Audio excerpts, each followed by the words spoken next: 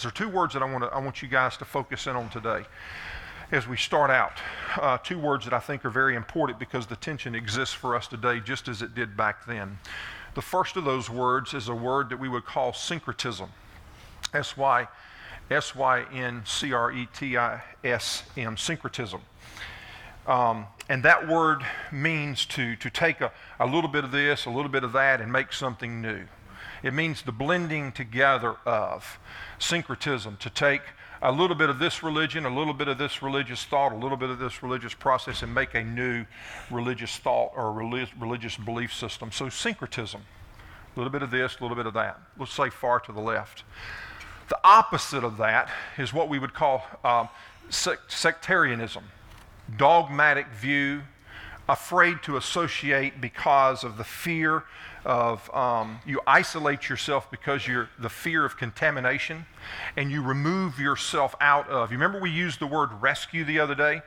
That word rescue, so many times we think that rescuing is bringing us out of, but it's not necessarily bringing us out of, but allowing us to have the power to live within inside so that we're not enslaved by sin. And that tension existed then, and the tension still exists today. Too left, too far to the left, the good news has the ability to be distorted. It will be distorted. Are you with me? It will be distorted. You'll make it what you think it is. Too far to the right, you remove yourself from out of the opportunity, out of the environment, from impacting the world in which God called us to live and to reach. Paul had given them the gospel when he and Barnabas had gone to into this area of Galatia. He had given them the pureness of the gospel message. He had presented that to them. But word had gotten back to Paul that things weren't as they were. There were some people that had followed up behind them and said that, well, listen, you can believe in Jesus, but there's Jesus plus other things. There's Jesus plus keeping the Jewish law. There's Jesus plus circumcision. There's Jesus plus adherence to the festivals and the celebrations. And Paul is writing this letter back to the Galatians, and it's going to get really serious as we go on along here. He's just sort of giving them some introductory things, just reminding them of who he is and where he's been.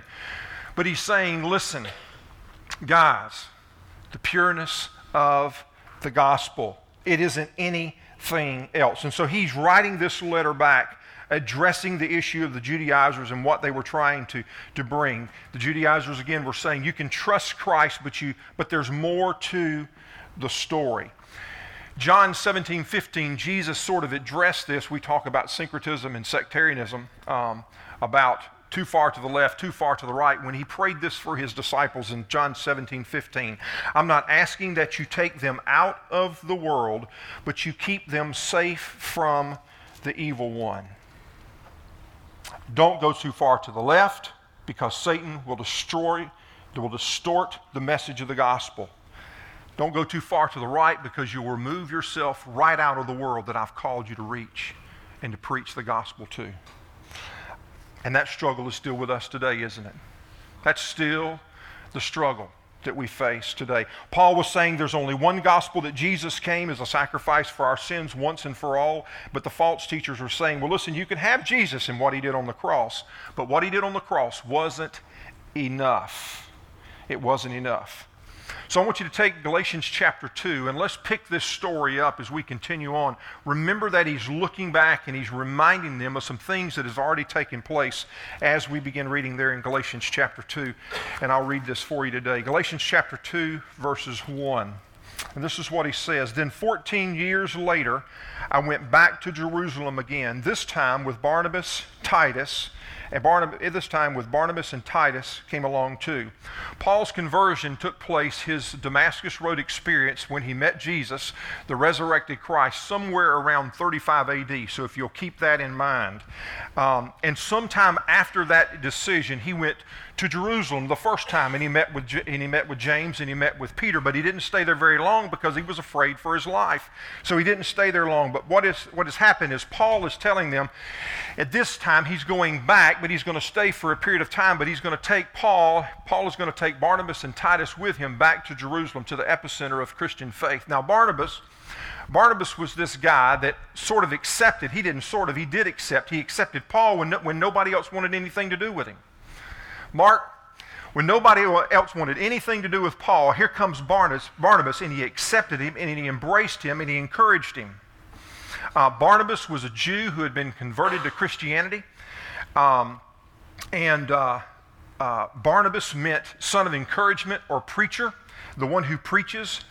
And earlier on, when a number of people began to trust Jesus in Antioch, and that was the first place that the Christians were called Christians, was in Antioch, Barnabas had been sent to Antioch from Jerusalem to preach and to teach those that were becoming Christians. Barnabas goes off and he gets Paul and he brings him to this place to work alongside of him, to be involved in what was going on there. And those leaders there in Jerusalem, they chose Barnabas because they said that he was a man that was full of faith and full of the Holy Spirit, is what it says in Acts chapter 11.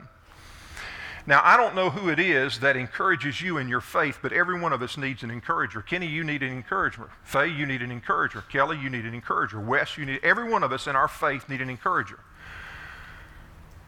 Who's your encourager? Who is it that walks alongside of you that encourages you in your faith? Just think about that for a second. Who is it that encourages you? Because every one of us in this room needs an encourager. Let's flip it just a little bit. Who are you encouraging? When's the last time that you saw and taken hold of the responsibility, Kenny, that as a Christ follower that God's called you to be an encourager? That He's called you to walk alongside. You know, Hannah, you and Laura, you guys need somebody walking alongside you right now, but you guys need to accept the responsibility of also walking alongside somebody else. But this is who Barnabas was. Barnabas recognized that he needed Paul. He goes and gets Paul. He brings him back to Antioch. He helps him teach those that are there. Titus, on the other hand, was a Gentile. He was of Greek descent.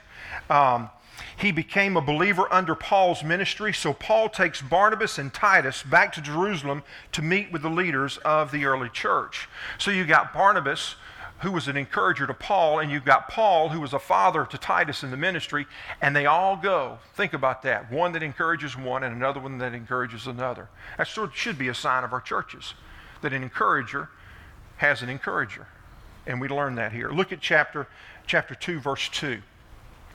I went there because God revealed, apocalypses is what that Greek word means. Apocalypses, revealed. Remember last week we said that word revealed meant something that was unknown has now been made known. That's what it means. It said, revealed to me that I should go. While I was there, I met privately with those who considered to be the leaders of the church and who were in agreement for fear that considered to be the leaders of the church and shared with them the message that I had been preaching to the Gentiles. I wanted to make sure that they were in agreement for fear that all of my efforts had been wasted and I was running the race for nothing. Paul went back. Why did he go back? Because it was what? Why did Paul go back to Jerusalem? God revealed it to him.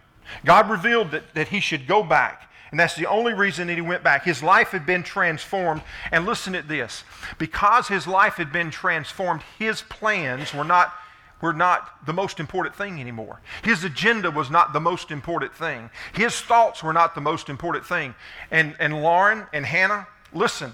If you're following God along this journey, like every one of us, it's not your agenda, but it's God's agenda.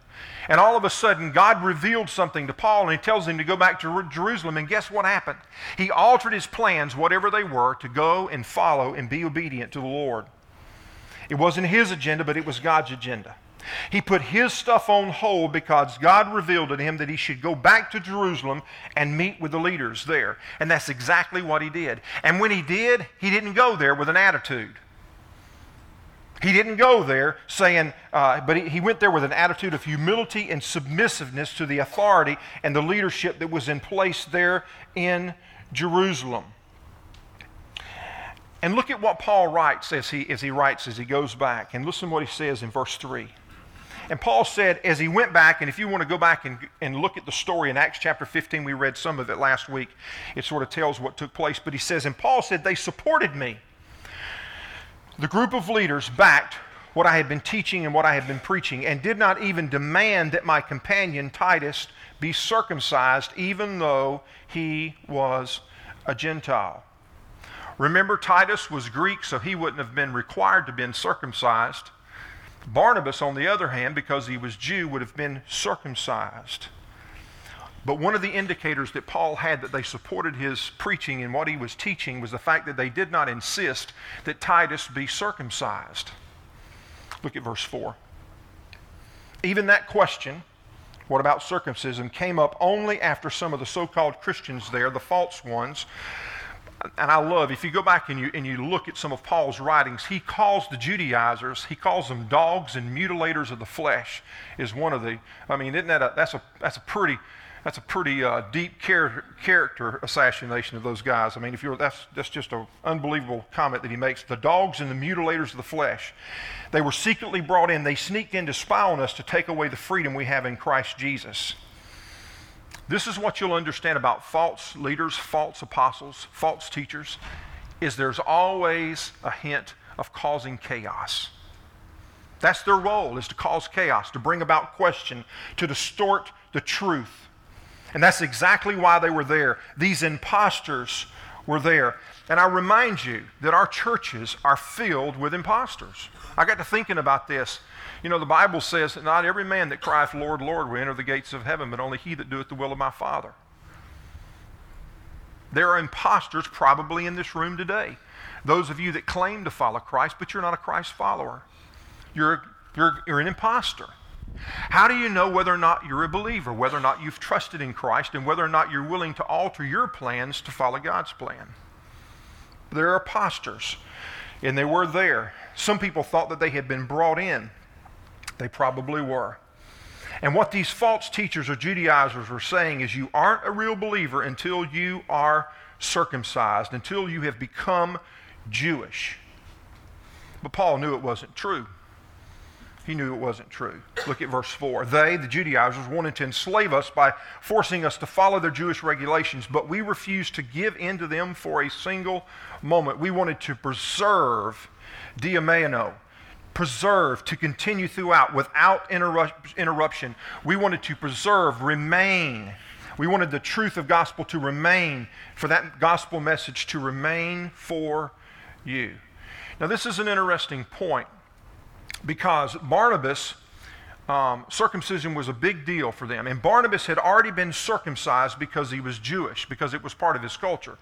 But according to what we know to be true, circumcision wasn't needed for salvation. True? That's what we know. It wasn't needed for salvation. It didn't have anything to do with salvation. However, Titus was Greek, and so he had not been circumcised. Why? Because it wasn't part of his culture, and because it wasn't needed for him to be saved. And also because he worked primarily with those that were Gentiles or the non-Jews. So it really wasn't an issue with anybody that he was coming in contact with. It wasn't an issue. It wasn't an issue at all. But there was a young man that Paul did work with that it was an issue, a young man who was raised in a Jewish culture. His father was Greek, and he had not been circumcised. His name was Timothy. And what Paul wanted to do is he wanted to take Timothy on his next missionary journey. But before he would take Timothy, he wanted Timothy to be circumcised. Now, I don't know about you guys, but if that would not be necessarily a trip that I would want to take if that were a prerequisite of it. I mean, you can imagine some of the things Brian could ask you guys that are going to Poland to do, and some of us guys would say, "I don't think so, bro. It'll be a ladies' trip." But if you go back and you look at this, it almost looks as if Paul is talking out of both sides of his mouth. I mean, here it was, not be circumcised, but all of a sudden he's asking Timothy to be circumcised. But I want to show you very quickly, because there's some differences today in the difference between Barnabas, Titus, and Timothy, specifically Titus and Timothy. Timothy, again, Titus was a Greek believer. Timothy, on the other hand, like I said, had a Greek father. He was a Gentile, and he was raised by a Jewish mother. Timothy's mother raised him from a Jewish cultural perspective. She taught him the scriptures. She taught him the Jewish traditions, yet he had never been circumcised. And the reason he had not been circumcised was because his father didn't want him to be circumcised, because he was Greek. So Timothy was already Jewish by race. And so for him to be circumcised would have meant that it was just part of his Jewish heritage. Are you with me? It was just part of his heritage. It didn't have anything to do with salvation. Paul would only insist on Timothy's circumcision, not because it was necessary for salvation, but because that he knew that it was a part of his heritage, it was his faith, that if he were to send him out to talk to other people about Christ, it would be a stumbling block to them. Is that making sense? That it would be a stumbling block to those that were in the Jewish faith because he had not yet been circumcised. And those people that he was reaching out to would not have listened to him. Paul wanted Timothy to be circumcised not because of an outward pressure, but an inside missional response to those people he was going to be reaching out to. Didn't have anything to do with salvation, but it was an inside missional response because he knew that Timothy specifically would be speaking to those Jews that were non-believers. I love what Paul says in 1 Corinthians chapter 9, and he says this: when I am with those who are weak, I share with their weaknesses, for I want to bring the weak to Christ. Yes, I find a common ground with everyone, doing everything I can to save some. I do everything to spread the good news and share in its blessings. See, if you desire to share Christ and to be intentional in that process, there will be some things that you'll have to do, and one of those things that you'll have to do is you'll have to find a point of commonality. You'll have to find some type of a way that you can introduce yourself within that culture to have an impact. The greatest, we hear these stories, and I'm looking forward to going to Nicaragua in August. But most of us never see a culture outside of what we have right here in this room. You don't understand what it's like to grow up in another place in another country where the culture is different. You don't have a clue what that's like because we never move outside of this area of our influence. I'm still trying to work through because I've got all this stuff within me that's still of the law. But you know what? There's a lot of things that I might have to do one day if I am really truthfully intentional about reaching people that is not part of my culture here, that would be frowned upon. Let's say Rodney and I were having this discussion the other day, sitting at a table. Let's say you're in Papua New Guinea and you go up in the tribal chief, you go to meet the chief, you're a part of this process, and Rodney, explain what we talked about, because they've had this happen, right? On missionaries on the field. Share with them what took place. And it really, I guess it doesn't really, you got to stand up so everybody can hear you. I guess it doesn't matter what culture you're in, there's going to be differences, but hearing different stories from different missionaries, I mean, it's really the same circumstances, just different objects in place. They will come to a point where they're going there to present the gospel, and usually the only way you do that is by getting to know the people, being involved with what they do, learn how they live, and all that. Well, then you come up to something that may be necessarily taboo in your culture, but not necessarily taboo in their culture. Maybe you sit down to smoke with them. Maybe you sit down to drink something that necessarily you wouldn't drink here, but you would drink there. Or eat something. I mean, it could be anything. It's a fine line between doing something that's against your beliefs or doing something that's, what God would say. Where do you draw the line? I guess you have to follow the Spirit in all things and ask Him to guide you. Because you may be put in a spot. In fact, I can probably guarantee you at some point you're going to be put in a position where you're not comfortable. Because most of us, the culture that we understand is what's on the cultural on the inside of the church. That's the tension that's there. It doesn't have anything to do with the gospel, does it? It has all to do with the rules and the regulations and the laws that we've been presented, that we've been raised with. And I'm still trying to figure out that. I mean, that's an issue in alcohol for me. I don't drink, never have drank, don't ever anticipate. But one day I may be put in a situation where I'm in another country, and that becomes all of a sudden a cultural experience that I'm part of to help me build that relationship with the opportunity of sharing Christ. You guys are looking at me like going, that's just the most ridiculous thing I've ever heard. That's the reality, guys. Depends on how far you want to go to be able to reach some for Christ. And Paul said, I've become all things to all men so that I may reach some. That's an issue. You've been there, haven't you, Tom? This is tough. But sharing Christ, we must be intentional. And Paul said, listen, Timothy, I want you to be circumcised. I don't want you to be circumcised because it has anything to do with salvation, but I desire for you to be circumcised because if you're not circumcised, you're Jewish. And if you're not circumcised, all of a sudden what's going to happen is you're going to become a stumbling block to those people that you're reaching out to. And we don't want that. I don't want you to experience that.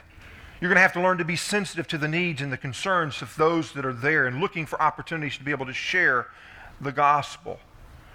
The other thing that we come to understand is this right here, is that Titus was a test case for the leaders that were there. It was a theological issue that was at hand. Was it salvation by grace or was it salvation by works?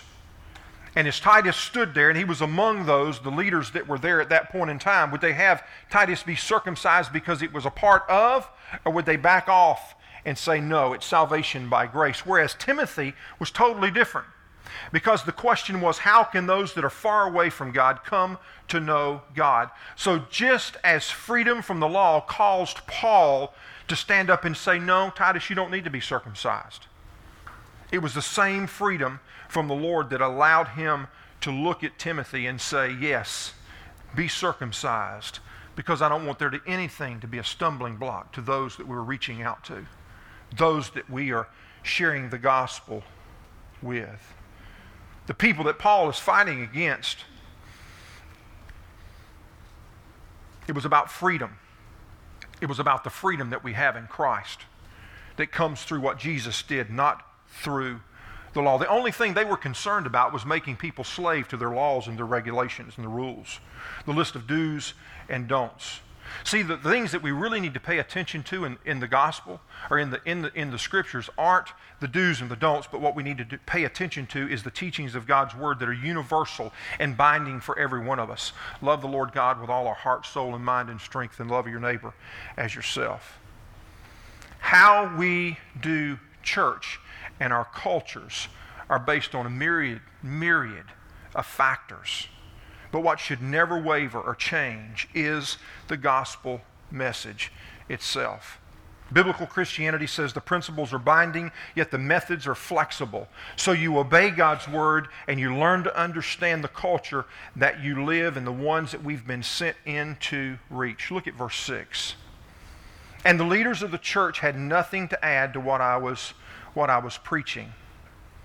Paul was saying that he told them what he was preaching. The leaders of the church had nothing to add, no changes at all, because Paul had been preaching the good news that had been given to him from the risen Savior.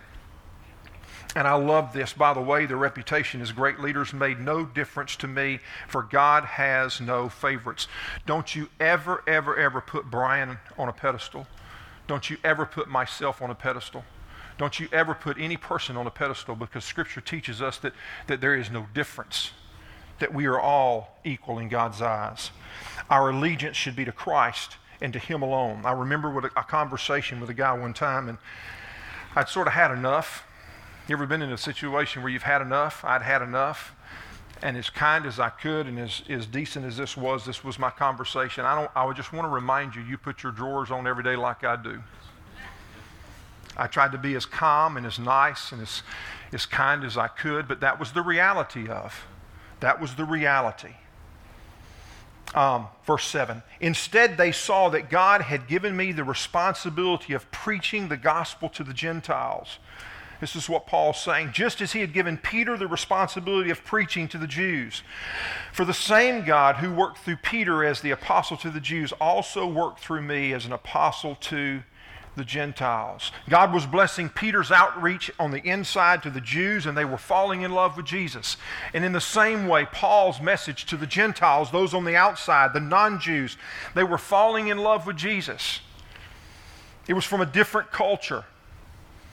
But the most exciting thing is what shoots across that culture, what shoots across those boundaries, is the gospel itself, and it unifies and it brings us together. See, if you attend church in a different part of the world, you're going to experience some different things.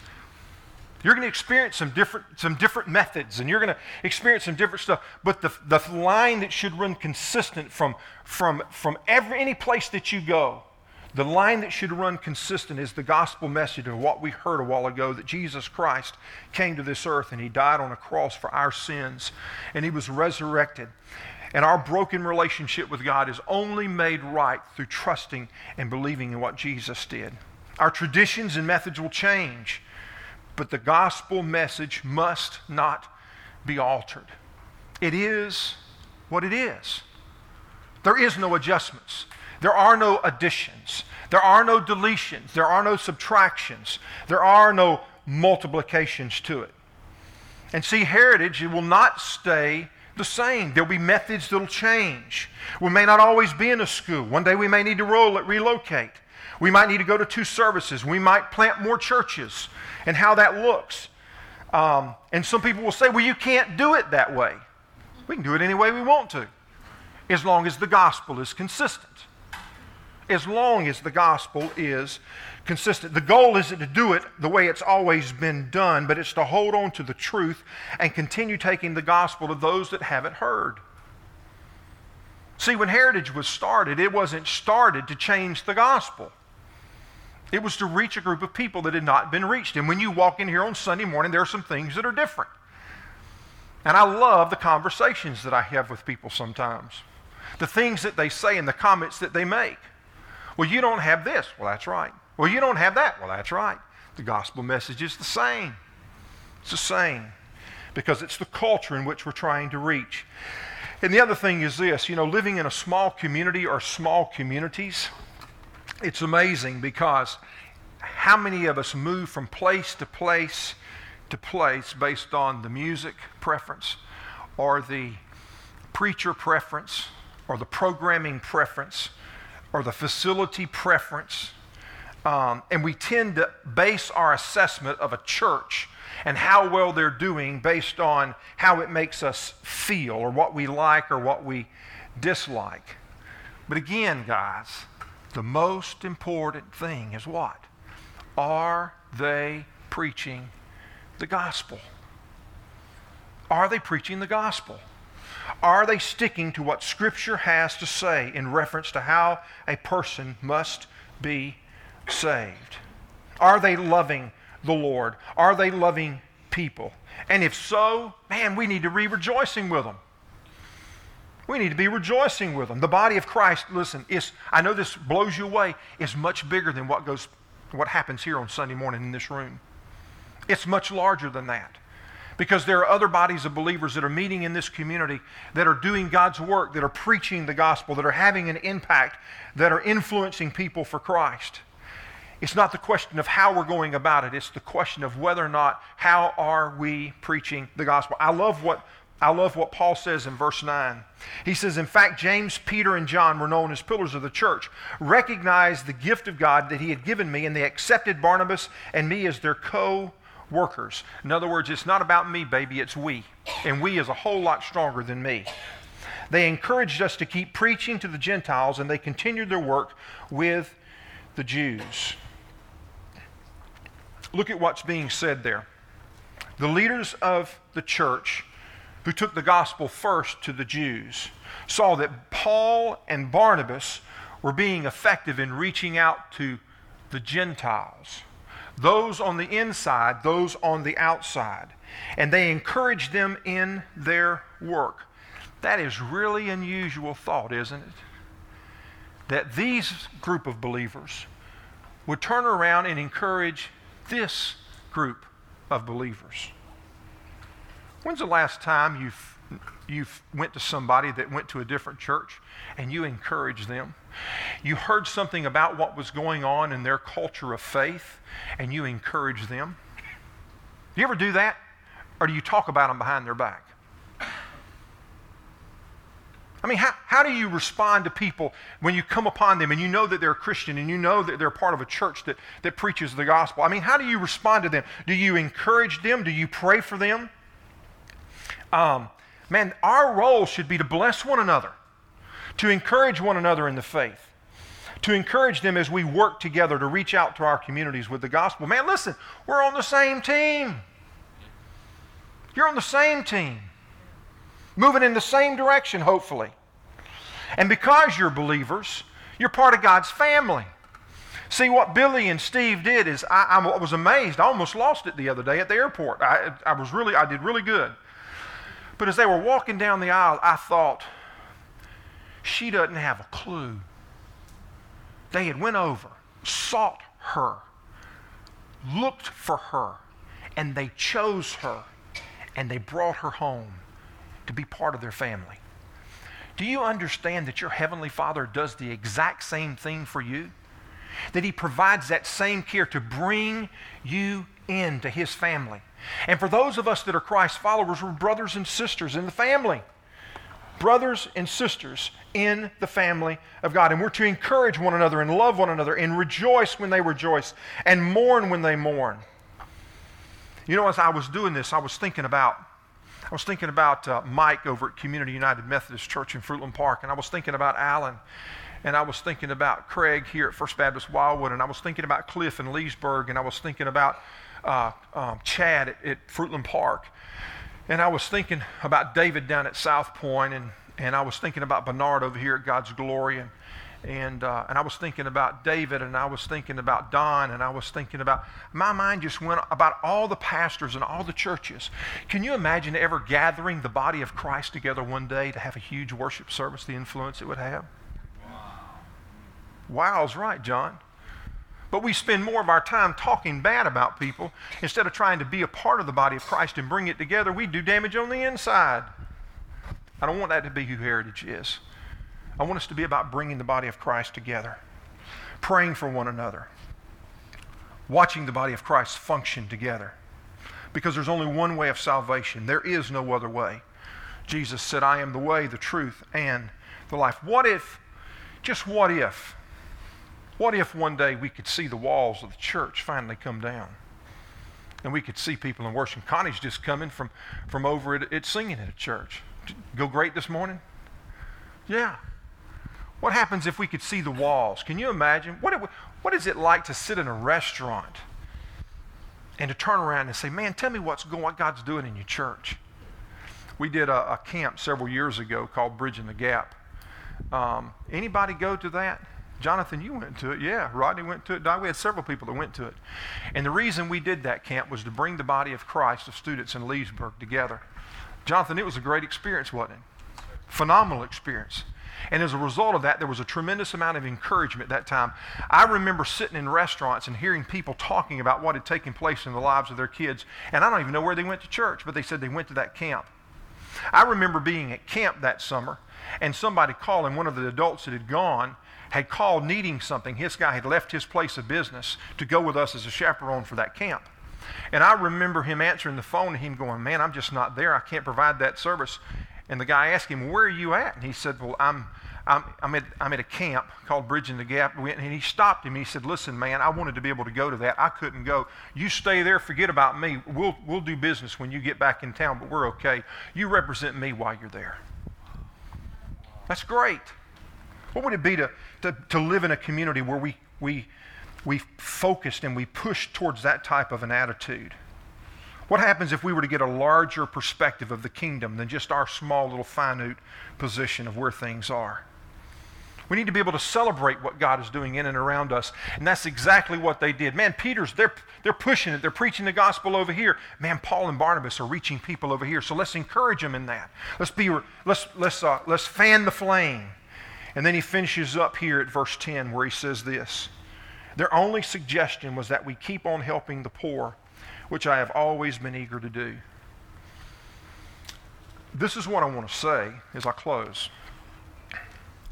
As Paul and Barnabas were out preaching the gospel, they would collect finances and they would send it back to Jerusalem. And you know why they sent the money back to Jerusalem? It's because the believers there, the Jewish people who were accepting Christ, were being ostracized by their families because they were different. I remember being at camp several years ago, and there was a guy that was doing missions at that time, and he told a story, a true story, of being at college, and they never could figure out why this young man from overseas, they just really sensed God was at work in his life, and they couldn't understand why he wouldn't step across the line and make a decision to trust Christ. several months into the process, finally one day he comes forward and he says, I want to follow Jesus. And they celebrated. They didn't really understand. Somebody made a decision for Christ. They clapped. They were excited. Man, he trusted Christ. Great, great, great. But this whole time, this young man was just overwhelmed with just this sense of abandonment. It was a few weeks later that this young man went to the postal service there at the college and got a box. And in that box was all of his belongings. Because what had happened is, what everybody else didn't know is that within his culture, for him to choose to trust Christ would mean that he would leave and lose his earthly family. And they disowned him. Would you follow Christ if it meant losing your family? Would you follow Christ if it meant abandoning your friends? See, we don't even have a clue what it's like to follow Christ in other cultures. We don't understand. But how far would you go? See, some of us are so afraid to follow Christ. And we don't even have some of the stresses that some people have. But I think, as I thought about this, I think there's two things for us to learn from this little bit of passage here. And number one, how good of a job are we doing at encouraging others who are reaching out with the gospel of Christ?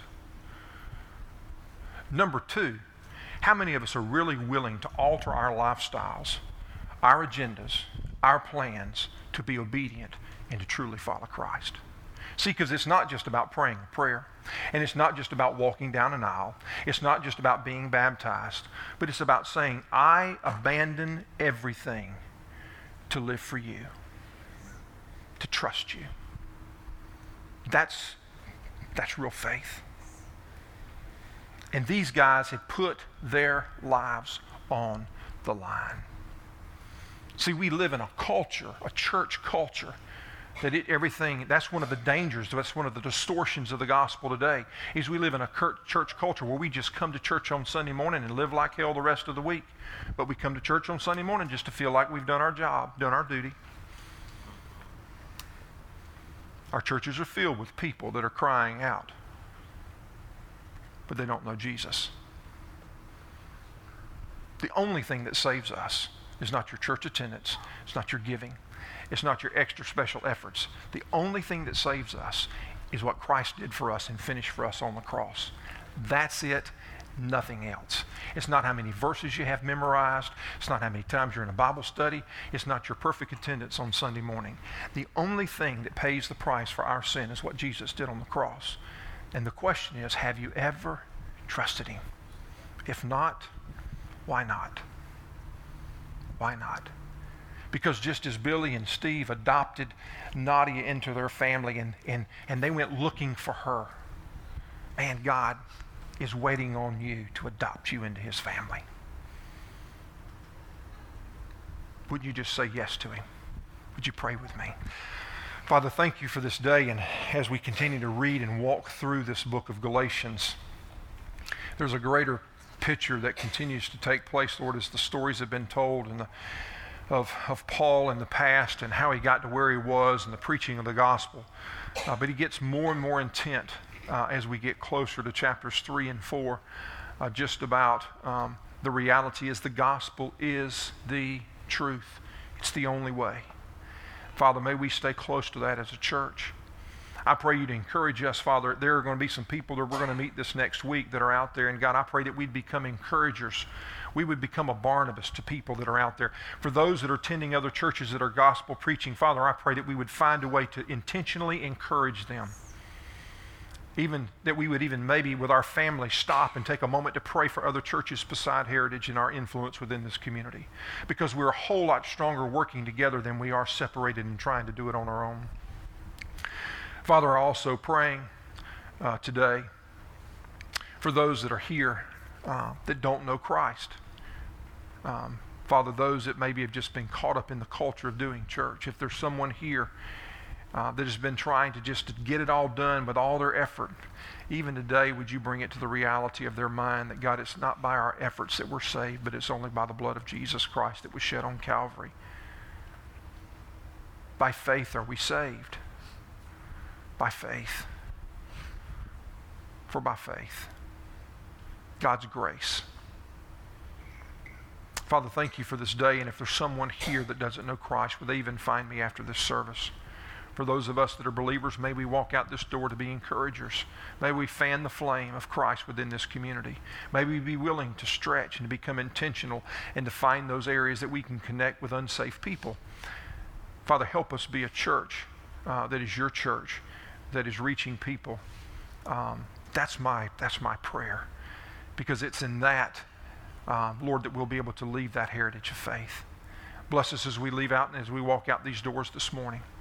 In Jesus' name we pray. Amen.